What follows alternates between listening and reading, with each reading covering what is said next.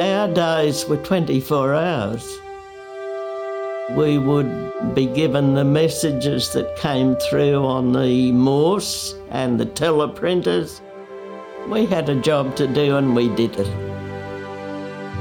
But once I got into uniform, I was a soldier, and that made all the difference. We were proud that we had been there, but the men didn't want us because we hadn't signed up to go to the front line. I'd have gone, and that's all there is to it.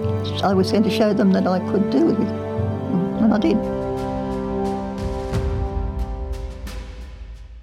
From Uniting, this is My Life at War, a 6-part series featuring first-hand experiences of the everyday Australians who served in World War II. We spent the last year capturing these stories because we believe they need to be told.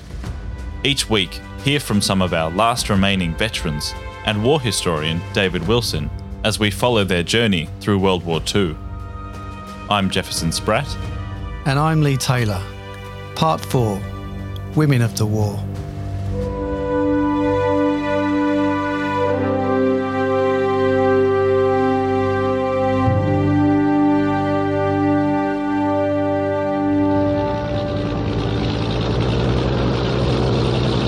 Girls, keep them flying. We need you in the West. Join today. Life under the best possible conditions, with free medical attention, free training, free uniforms and accessories, and the prospect of travel and promotion. Why don't you join the Rands? Believe me, you'll be glad that you did. We heard about it, I suppose, through the papers. Once you turned 18, you could join up. This is Jean Turnbull. I served in the Women's Auxiliary Australian Air Force, and I'm 97. Jean grew up in Richmond, New South Wales, near a Royal Australian Air Force base. Being so close to the military services, Jean was constantly reminded that she could play an important role in the war. I wanted to be able to do a job of some kind to help. I saw lots of WAF travelling on the train, and I thought, well, if I join up, that'll be the service I'd like to go into. We wanted to do something to help. Having these women's services, it released the men to go further into the battle areas. So that's what we did. We replaced the men. I was only 17, and the Women's Auxiliary Air Force, they commenced in 1941, and I joined in 1942. I had to go and fill in forms, and then I was called up for a medical, and then a month after I did my medical, I was called up. And I was a pretty silly 18-year-old, a typical 18-year-old as they are today, I think. This is Marcia Halliday. I'm 93 years old, and I was in the Army Medical during World War II. Marcia is a gentle yet straight-talking woman who takes pride in her appearance. She's wearing a pink sweater and a pastel pink scarf with matching lipstick. Anyone with a son and daughter of military age was scared that their child might have to go. Nobody thought about me. They didn't know what a rebel I was. But her parents would soon find out. Friction between Marcia and her mum would lead to a decision that none of them saw coming. It was a boyfriend, well, an acquaintance really, that I was going out with that my mother didn't like. It was just somebody I'd met through work, and he didn't have a very good reputation. She didn't like me being involved with him. We were having a little hassle about that. So I just went out one day and saw the enrolment office there and thought, good, that's what I want to do. So I went in and signed up. Came back and said I've joined the army. A week or so later I got a call up, and I think Dad probably came with me, and Mum was horrified. Parents didn't appreciate the joys of women in the army at that stage, no. Wasn't for my daughter, but it was. She just said, you know what I think about girls in the army? Well, I didn't really. I'd never even broached the subject. But I said, oh, no, I'm different. I'll be right. I'm sure we've all been frustrated with our parents before, but enlisting in the army? I wanted to know what Marcia was thinking when she signed up. Nothing really, just get in there and sign up. I want to be in the Army Medical. I was out. I hadn't intended joining up. I hadn't even thought about it. Did you feel nervous doing it? No, don't remember feeling nervous about it, no. You feel like you wanted to get away? Only in that moment, but at 18, no, I just wanted to show I could do something for myself. I suppose I wanted to show that I could do something on my own. Didn't realise what it entailed. As a mother now, of course, I understand why, and I should have listened to her. As we all should listen to our parents, but we don't. We find out the hard way. Basically, there were two ways that women could help the war effort. This is war historian David Wilson. The first and most obvious one was to join one of the uniformed services. And the second way that they could contribute was by going into one of the many civilian industries across the country. In industry, they worked in all kinds of things like clothing manufacture, textile manufacture, all kinds of factories, munitions, anything to sustain the war effort. And then, of course, there was the innovation of the Australian Women's Land Army, which was a scheme where young women were taken from the cities and were put out onto farms where they learned to be farmers and did every task from driving tractors to harvesting and distributing the crops that they grew. And what were the uniform services women could go into? There were 4 uniform services available for women at that time. The first one was the Australian Women's Army Service. The second was the Women's Royal Australian Naval Service. Then there was the Australian Army Medical Women's Services, and they worked in hospitals throughout Australia. And lastly, there was the WAAF, the Women's Australian Auxiliary Air Force, probably one of the most popular areas of employment for women, where they became involved in skilled technical work such as communications and signals work. I was a clerk, and we would be given the messages that came through on the Morse and the teleprinters. This room is a kind of nerve centre. At naval bases all over the country there are rooms like these, in constant touch with each other by radio, telephone and teleprinter. A teleprinter is a cross between a telephone and a typewriter. It transmits and receives messages.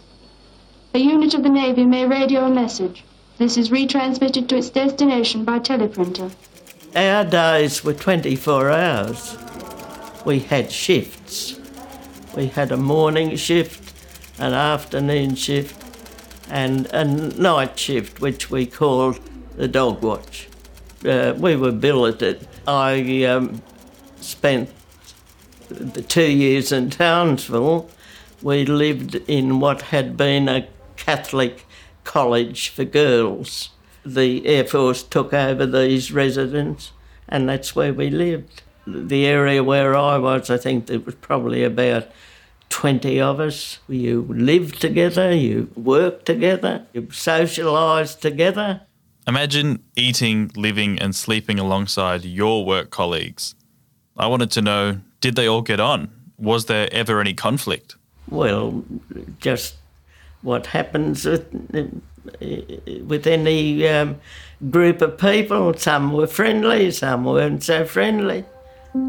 Through my service years, I made wonderful friendships. I had some friends who didn't survive the war. You would thought about the ones who, weren't coming back. Well, you just gave them your friendship, your thoughts. Are you still in touch with any of them? I have none left. And when did your last friend pass away? About 12 months ago. And she lived in Tasmania and she lived to be 103. Oh, well, it's inevitable. Life doesn't go on forever. You have your memories, lots of other memories you have. Just life. But once I got my uniform, that was it. I wasn't a person any longer. I was a uniform. Here's Marcia, who served in the Army Medical Corps. Every time we went out anywhere, the soldiers helped me because I wasn't in uniform. But the others had to lug their kit bag and things themselves. That rather amused me. But once I got into uniform, I was a soldier. And that made all the difference. How did they change?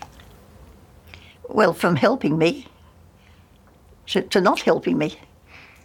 They would help me with my kit bag in the beginning because I had a kit bag but I didn't have a uniform. I couldn't believe that it could change so quickly, that they could see me as one thing one day and a totally different thing the next day. But that's how it was. You're a soldier now. Was it to toughen you up, or was it... No, that was just the way the men reacted to women in uniform. I was just one of many then. Throughout the series, we have heard our veterans speak of great pride in wearing their uniform. I wanted to know if this negative experience made Marcia feel any different. I felt wonderful when I finally got one that fitted me. I went out very, very happily in my uniform. I was so pleased with myself, you know. My khaki uniform, the cross on the sleeve to show I was in the Army Medical. Did it sink in a lot more what you'd done once you actually put the uniform on? I think when I left there and went home on leave, it did. And I felt quite proud of myself as I walked up the street to my home because I was in uniform. I think they were quite pleased to see me when I got there. But obviously your mum didn't want you to do it, but no. How was she towards you? Oh, she was all right once I was actually in the uniform, there was nothing she could do about it, so she accepted it. I wanted to know if Marcia's mum ever said that she was proud of her, or if she ever alluded to it. Marcia tells me there was just one person from her family who showed up to her passing out ceremony. My mother actually came to that. Yes, we all marched beautifully. We'd been doing it for weeks. No, that was I was good. It was good that she was there. I was pleased about that. Not surprised, but very pleased, yes. That was my mother. All is forgiven. Oh, I felt as though, yes, she was on my side at last. Looking back now, you know, having had children of my own, I can see why she was upset about it at the time, and I would have been too. We upset our parents and didn't realise that we were doing that. Didn't realise what wonderful parents we had. They stuck by us. They were still there when we came back to normal again. So Marcia has done it. She's in the Australian Army Medical Corps, but more importantly, she's won the approval of her mother. She is immediately sent to Concord Hospital in Sydney, where she would be assigned to a ward. But she's not prepared. It was just a hospital with all these young men who were injured or incapacitated in some way. We were supposed to be Army medical, so we were assigned the medical ward, and I had no idea what you did. There was no training going into it. We'd asked for Army medical, and so that was what we got, but I wasn't qualified for it. You just did as you were told when you were in the Army. Marcia remembers one particular patient that left her lost for words, a young man who served in New Guinea, now covered in a rash from head to toe. You know, some of them had been in horrendous places and come back and have ointment slapped on them by some unskilled hand. It wasn't very good. I tried to be as gentle as I could, I'm sure, but I was terrified. I was scared that I'd hurt him, you know. He was just white from there to there. So do you know what caused the rash? Did they tell you, or they just said... Oh, I think it was the heat. He'd been up in New Guinea, I think. But you never got any details on the soldier you were looking after. He didn't speak and I didn't speak. I don't remember speaking to him anyhow. Oh, only saying I'm sorry all the time. I don't know, maybe I hurt him at times. I tried not to. I was as gentle as I could be. Felt terribly sorry for him. I wish I had gone in as an older person and maybe I could have talked a little to him anyhow. Not sure how to handle the situation, Marsha requests an immediate transfer. That it was too upsetting and I didn't want to upset him anymore. But I wasn't of any use in the Army Medical. I didn't know enough. After that experience, they just put me into the drugstore. And I told a big fib and said I could type. I'd never seen a typewriter in my life. Somebody said to me, say you can type. So I said, I can type. 2 hours later, I'd have typed about 2 lines. The girls knew and covered up for me. With the help of her friends, Marsha learns to type and is enjoying working in the hospital drugstore. But one day, she is again confronted with the casualties of war. I was at the hospital when the Japanese prisoners of war came back, and that was a terrible experience. They were carried off in stretchers and mostly they couldn't walk, they were in a terrible state. That was a shock to all of us. We just left everything we were doing and just crowded around to clap them and cheer them on. Quite large numbers of them being taken out of these trucks. Some of them were waving and pleased to be there, but mostly they were just so ill they didn't care who was looking or what was going on around them. It was very upsetting just to see them, these poor fellows. You realise what they were facing. And they were the ones who were lucky enough to survive, but my goodness, they were surviving in a terrible condition. These men didn't want to talk about what they'd lived through. It was over, and they wanted to forget as quickly as they could. You soon learnt if you asked them a question and they turned away, they started talking about something else. Australia couldn't have functioned without its women. By the end of the war, 200,000 women had served in various capacities, and of those, 50,000 had served in uniform. They performed hundreds of trades like engine fitters, telegraphists, clerks, cooks, and photographers. However, many women felt that they didn't get the credit and recognition that they deserved.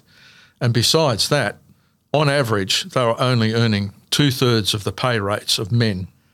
Also, the significance of the women's contribution was often lost on the men returning from overseas. They didn't feel that the women deserved the credit because they hadn't fought on the front line as the men had. With a few of my friends, we went into march, on the Anzac Day march. We were proud that we had been there, but the men didn't want us because we hadn't signed up to go to the front line. It was upsetting at the time. Just we did what we could. We volunteered to be there. There wasn't any reason why we shouldn't be marching. But not because we'd won anything or done anything marvellous, but we had volunteered to be there. We could have been called up at any stage. And they were arguing with us, but to get out of the line, we shouldn't be there. One of the men came over to see what was going on, and he roared at them for being like that. That we had every right to be there, even though we were still in uniform, even though we weren't going overseas. It took a while, and finally they convinced them that we should be there. So we marched with our chests stuck out, and one of the broadcasters said, and here come the Amwers, and look how they're marching, And, well, we were so proud of being in the march and in uniform. It was lovely to march after we got over the rejection. We felt part of the march, but we would never do it again. We weren't prepared to go through that a second time with the servicemen rejecting us. The men accepted us when we weren't trying to break into the lines and march with them. But they didn't want us as equals. Some of the women should get a lot of recognition. They did wonderful things. But that's how it goes. Well, I've told it as best I could for you. I was somebody who did what they could when it was necessary. I think it changed my life. Oh, well, I'm happy that I was there, yes. But I think now, knowing what it was like, I would try to get a bit more knowledge before I went in. I went in because, nursing was... Medical things were always my interest, but I didn't know enough about them to be of any use. It was just something I wanted to do. Never thought about it, what it would entail. I was going to show them that I could do it, and I did. I learned a lot about myself, that I wasn't as good as I thought I was, that I was quite capable of learning things, which I did. That was just a period in my life. I did what I could. There were a number of similarities between the servicewomen and enlisted Indigenous soldiers during World War II. Both groups stepped forward to defend their country and were proud to serve. However, they both also faced unique challenges. We are immensely proud of our Indigenous veterans. We can only imagine what it's like these days to put on a uniform and go to fight a war and put your life on the line and not be able to vote in your own country. How do you come to terms with that sort of thinking? It didn't stop them. And I think that's the spirit of our warriors. And these men were warriors. That's next time on My Life at War.